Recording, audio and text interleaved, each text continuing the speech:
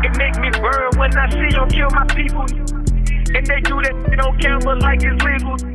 Equality. That's rapper Deon Thomas, aka Young Tally.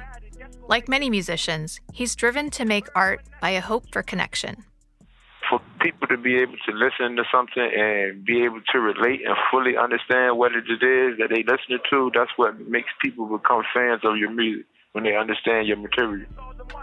But Deon isn't like most musicians. As a person incarcerated in the state of Virginia, he doesn't have access to a recording studio. Instead, he's part of a small group of artists who record songs via phone calls and distribute them through a prison-only digital music service.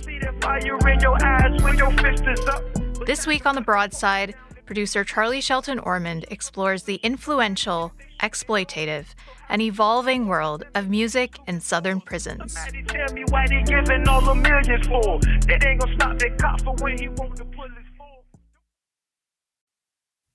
If you want to make music while incarcerated, don't expect to have any sort of blueprint. Access to music in prison is so all over the map. Zeb Larson is a freelance writer and historian.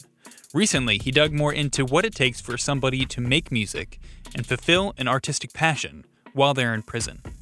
There are actually some prisons that have their own recording studios, but there's no consistency on a state-to-state basis, whether a jail or a prison might. There's not really a lot of consistency state-to-state, whether or not you'll have access to any instruments, and if you do have access to instruments, whether you could use them to record your own music. You're sort of at the mercy of just wherever you happen to land. I talked with Zeb recently about a couple pieces he wrote for the online magazine Scalawag. They're about the history of making music in prison and the kinds of obstacles people have to navigate. Zeb says the biggest avenue to get their music out into the world isn't your run-of-the-mill streaming site like Spotify or Apple Music. It's a platform made specifically for incarcerated people called JPay. JPay broke my brain when I started trying to work on this story, because it was described to me as a messaging service, which, okay, I can wrap my head around what that is. And the easiest way to describe it there, if you've never had to use it, is it's like an email service, and you can include video and images. But the thing about JPay is it's a platform for incarcerated people. If you're in a system that uses it, and there are a number of states that use JPay, it's how you would download books, for example. You can download ebooks through there. Or music, more importantly. For many people, that's their music player. You can buy a song for $1.49 a song, and then you have it permanently, at least until or if access to JPay is lost, in which case you lose all the music all over again. It's really a system that charges people about as much as it possibly can. My co-author, David Anarelli, every time I wanted to send Dave an email in the course of writing this story, it cost me 40 cents to send to him, and it would cost him 40 cents to reply to me, just every single time. That's the simplest way to understand JPay, is it actually really runs through so much of life if you're incarcerated in a state that uses it. And JPay is this platform where people can look through music, look through instrumental tracks, and then really build from there, making songs, making an album. And one person who uses JPay to do this is Deon Thomas. My name is Deon Thomas. Everybody knows me by Taliban, but most people call me Tally for short. I've been going by that name since probably middle school, like 7th grade, but it converted into like my rap name when I started rapping when I was younger. So I'm from the Tidewater area of Virginia, down there in Portsmouth. That's where I'm from, born and raised, and just love music. I love making music, being able to express myself. It makes me burn when I see you kill my people, and they do it on camera like it's legal. Equality ain't gonna come from all that kneeling. Deon Thomas, who raps under the moniker Young Tally, he has a really interesting system. So he will go on JPay, find a 30-second sample, because like old Apple, you could listen to a 30-second sample before you buy, get a feeling for okay, this is the beat, this is the rhythm that I want, I could work with this. He then picks out those tracks, sends them to his audio engineer, gets on the phone with his audio engineer, and as quickly as he can. He has to do this generally in one take because it's burning money the whole time. Both what he has to pay to JPay and to his audio engineer, drop down rhythm and beat and rhyme and record a song that way. So I might find an instrumental up there this morning that they just put up there, and I might tell another dude up here that rap, hey bro, do DJ such and such got this instrumental album up there, got 50 beats up there for $10.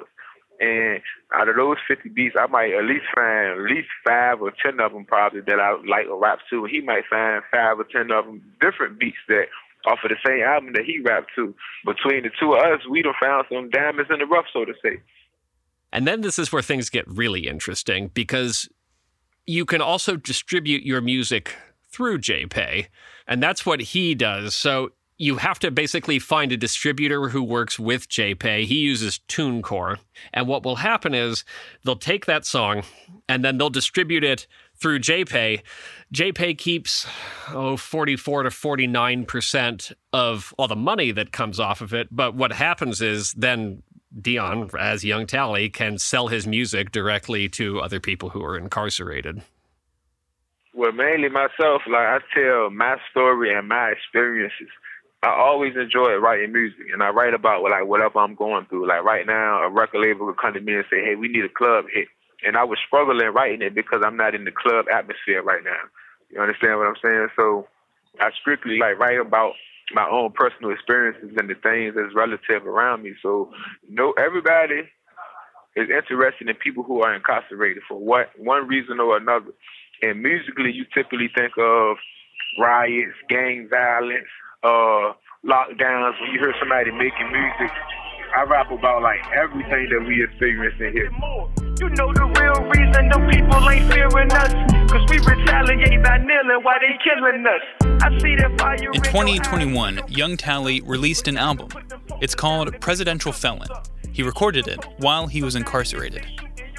I wanted it to be an album like specifically for people who were incarcerated. It'd be like, yo, he's talking about everything. After his album Presidential Felon dropped, it was on like the front page of JPay for a few weeks. So if you were logging into a JPay system, like you saw this guy, you saw his name, you saw his stuff. But if you went anywhere else, I don't know how you would find him. There's just no algorithm or anything that would lead you to him unless you knew the name already. And like I said, not just the violence and the fighting and the extortion and all of the bull crap that comes with being incarcerated, but the having phone conversations with your kids, to losing loved ones while you're incarcerated, to getting cars made and just everything, you know what I mean? For like it's not just a one-track album, it's really like a whole embodiment. It created a weird bridge, I think, in some ways to the other music that I was really interested in, because there's this sort of otherworldliness to it. You feel the degree of separation so keenly because he sounds so far away in any given moment. And I think that's as much just a limitation of the recording technology he's got. He's got to work with a phone, so that's going to constrain the audio that you create. But it gives it a real sort of otherworldliness that I thought was just fascinating. And lonely and sad. I really enjoyed listening to it. The metaphor, the stuff that I'm using is about stuff that they see on a day-to-day basis, and you just don't hear people make music like that. You know what I mean? Like, I'm African-American. I done had dudes that have like 14 Confederate flags tattooed on them. Like, man, I listen to your music every morning when I wake up, because he understands like everything that I'm talking about, the day-to-day activities of getting your tray and being dissatisfied with how the food up there looks and things of that nature. You know what I mean? So I think for me, it's the material that I'm able to present and rap about things that people have never heard actually said in songs before. Coming up after a short break, we'll get into what happens when the people who hold the most power within a prison are also the ones holding the microphone.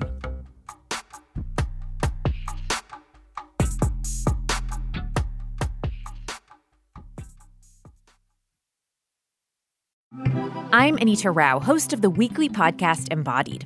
It's a show that no matter the topic dives into unexpected territory, like what it's like to first get an autism diagnosis as an adult, or how BDSM communities may change the way you think about kink. You'll meet folks who aren't afraid to question what we think we know about intimacy and who have some fascinating stories to share about their relationships. Listen to Embodied and let's take on the taboo together. Hey, this is Jared Walker. I'm an editor here at WUNC North Carolina Public Radio. Each week, I work with Anissa, Charlie, and the rest of the team here at The Broadside to bring you stories from this fascinating place we call home. But we can only do that with your support. So if you've enjoyed the reporting and original stories you've heard in the podcast, please donate by clicking the link in this week's episode description, or go to WUNC.org and click the donate button at the upper right-hand corner of the page. Thank you so much. Okay, now let's get back to the show.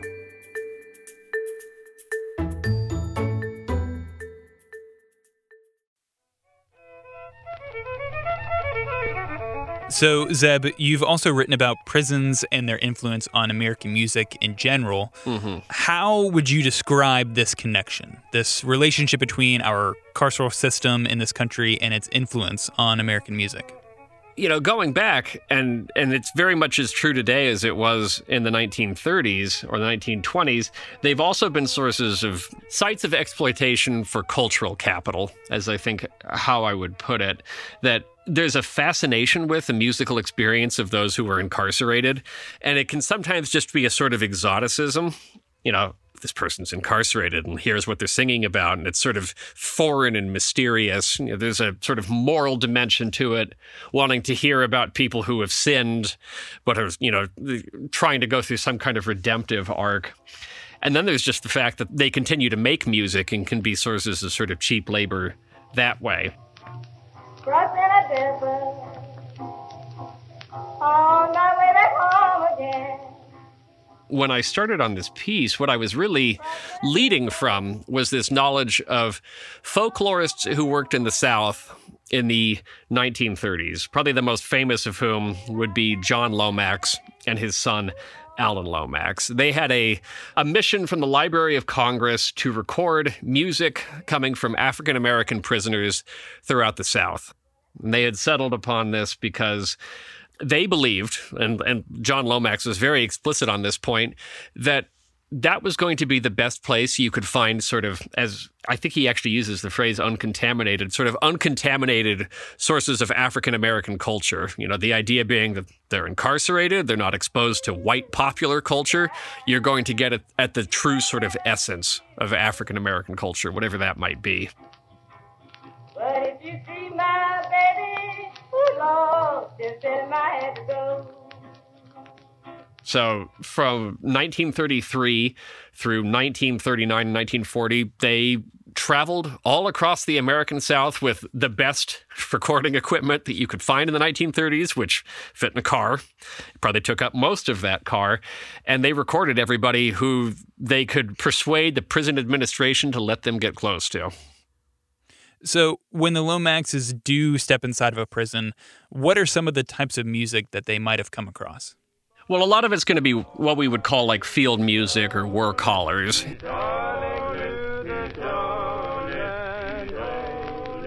You know, and that arises as much out of sort of necessity because Southern prisons were also always places where people had to work. You know, they were farms in many cases. So you sing songs to try to get through the monotony and misery of the workday. If the work is more aggressive or fast-paced, then you want the song to match it. If it's slower, you're trying to give people a rest, you slow down the song. So they record of what they call a lot of like field hollers, but then they also will just kind of go up to anybody who is reputed to make music or know anything about music and ask them to record. This is another area where I look at what the Lomaxes did. And I say this as somebody who's always sort of loved that output. Like, I love the music, but I'm kind of, in retrospect, horrified by how they got at it. There was a prisoner. He went by Black Samson. He had a different name, but that was sort of the name he went by while incarcerated. And they kind of compel him to sing by suggesting that they would tell the warden that he was being uncooperative if he wouldn't sing any non-gospel songs, which, reading that to me was just, oh my God, that's so incredibly coercive and gross. I don't know that all the recording sessions, or even most of them, went that way, but there was a very sort of aggressive spirit of, let's find anybody who's known to sing or play the guitar and get them in front of the mic. And so with that skewed power dynamic, there is this thought maybe percolating in some folks' mind of, okay, if I gain enough notoriety, if I become popular enough, maybe that can help with my parole chances. And one example of this is the blues singer Leadbelly. Can you tell me more about who Leadbelly was and what his relationship was with the Lomaxes specifically? It's trite to say this, but it's actually kind of difficult to imagine what American popular music would look like without Leadbelly. He's a blues singer. He comes out of Texas. He's a protege of another, not protege, but knew and was influenced by another famous blues singer named Blind Lemon Jefferson. And he is at various points incarcerated for different crimes. And he actually gets out of prison once and then is then reincarcerated, which is when he meets the Lomaxes.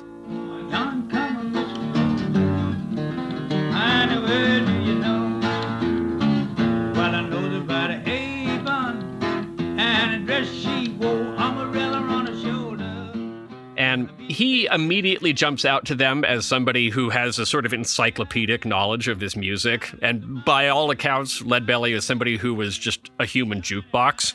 And he sort of becomes a pet project for the Lomaxes. They campaign for him to be pardoned and released. Music historians have gone back and forth on whether or not their influence was actually significant in getting him out of prison, but he does get out of prison shortly after that. And he is employed by John Lomax as a driver for a little while, and then the two have an acrimonious falling out and never work together again. He has a relationship of sorts with Alan Lomax after that, but I'm not sure that he even speaks to John Lomax again. I think out of a sort of perception that he disliked the way that John Lomax seemed to be telling him how to have a music career.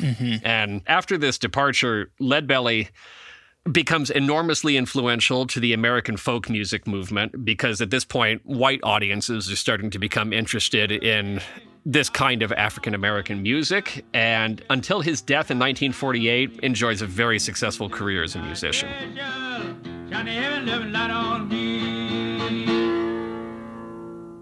To me, it seems like this skewed power dynamic relationship between Leadbelly and Lomax is similar to what was going on simultaneously between wardens and other prison authorities and prison bands, who would then be going on tour for the most part for other people's entertainment and not so much coming back in the way of benefits to the incarcerated folks who were actually performing the music. Can you tell me more about this context, the environment surrounding these prison bands, and who would be able to go on tour? Yeah, no, I'd be happy to. And that's an interesting point, I think. John Lomax does sort of exhibit some of the same traits that way. But it was common throughout the South for bands to tour. Angola in Louisiana has always been sort of, I think, exceptional that way. Just in the sheer number of bands that it could offer. You know, musicians would go and play at the governor's mansion from time to time. Texas, I think, offers a really interesting example of this. There was a radio program through the 1930s called 30 Minutes Behind the Wall. And the whole point of 30 Minutes Behind the Wall is that they would go and record somebody who was incarcerated who would, you know, play music and offer kind of a narrative about how they got to be where they are. This was done in no small part as just good PR for the Texas prison system, which I guess especially needed it in the 1930s. Now I ain't got nobody, and there's nobody cares for me. There aren't any archival recordings that exist of the radio program 30 Minutes Behind the Walls. But in the late 1930s, the Lomaxes recorded several songs at Goree State Farm in Texas, including this one of Hattie Ellis performing I Ain't Got Nobody. I sing sweet songs all the time. Won't you come be Out of that came a group of female musicians known as the Goree Girls, who made music, and it tapered off gradually as its members won pardons. I don't think anybody's proved that they distinctly won pardons because of their music, but all of them pretty much writing about them after the fact agrees that like members joined because they wanted to try to make a better case to parole boards that they were in the process of reforming themselves. And the Goree Girls were fantastically popular to the point that some of the members would get marriage proposals from people who also presumably didn't know that they were incarcerated in the first place. And the sad fact of this is that as they left, none of them had a successful career in music. I gather from many of them, they just kind of wanted to disappear into anonymity. But that commitment to music completely tapered off as they were able to reintegrate into society and to try to leave behind the experience of incarceration. Speaking of the Goree Girls, you spoke with a woman named Carla Simmons, who's a part of the group called Voices of Hope. Can you tell me more about speaking with her? So Carla is incarcerated in Georgia and came into prison, was interested in making music, and this long-running choir has existed where she's incarcerated that for a long time had, again, fairly onerous requirements for membership. It was sort of, apart from just auditioning and needing to be able to sing, there were also, sort of character clauses embedded in needing to participate. When I came into the system, I wasn't interested in the program because it was real churchy, and you had to follow all of these strict moral codes within the institution to be allowed to even audition for the choir. It's directed by a woman named Susan Bishop, and she started directing choirs in women's facilities in Georgia in the early 80s. But as her faith matured and as times changed, she let off a bit. So she would let people with tattoos and people who participated in homosexual relationships and people who had a DR history. Then the application process was widened to the larger population. And I had heard them do this a cappella piece at a graduation that I was just blown away by. I mean, they sounded amazing. And so I went to her and I said, hey, I want to be a part of that. I want to sound like that. And she really described the experience of being in this choir that travels around the state of Georgia singing fairly frequently. I mean, they're on the road actually a lot of the time. And as she put it, she became aware of this sort of political dimension to it. They showed up at an event where the governor was signing, the then governor of Georgia, was signing a bill, and his wife was present. And he was signing a bill in this Black Baptist church in the poverty-ridden part of Gainesville, Georgia. So we don't know where we're going this one time in particular, and we get down into basically the hood in Gainesville, and I'm like, what are we doing, right? And we get there, and the freaking Secret Service is there, and they set us up, and here comes the governor, and we do this performance, and then he signs this bill, right, while his wife holds this small black child, and we're singing in the background, and I'm like, I'm not a freaking Republican. What are we doing? And they were very much there to sing, sort of as part of the signing, and also to drive home the reforming nature of Georgia's prison system. These women, they came in this way, and this is what they're now doing. And she began from that to sort of question, I think, a lot of the what function the choir serves.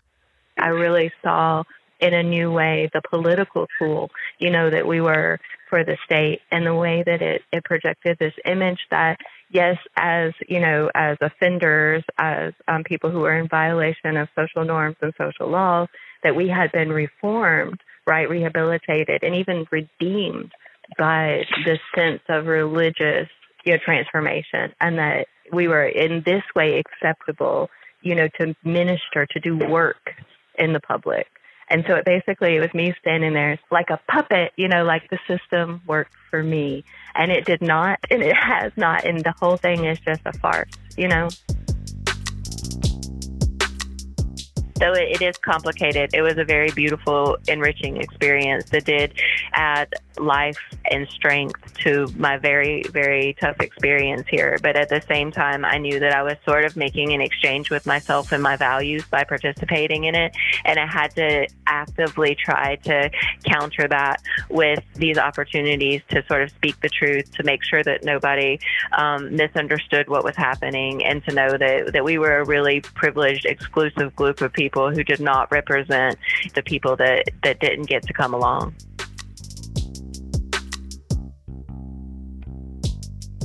So, Zeb, how did prisons shape American music? How did these songs, how did they permeate out into the world, and how did they influence other American music from your perspective?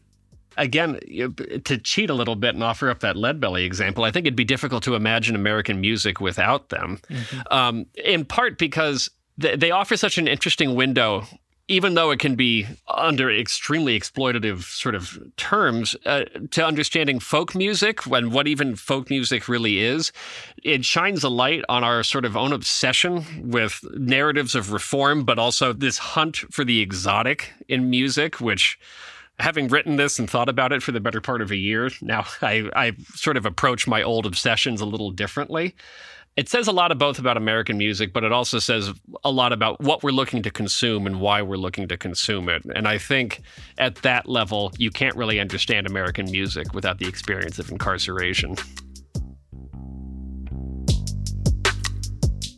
I think in the same sort of way that audiences in the 1940s were hearing Leadbelly, who could sing about so many aspects of the American South that, like, if you're a white Northerner, you probably don't know that much about. Leadbelly could offer that. You can listen to Young Tally's music and have a lot of the same experience and walk away with a lot of the same sort of an experience of incarceration and life behind bars. And that's really what he offers there.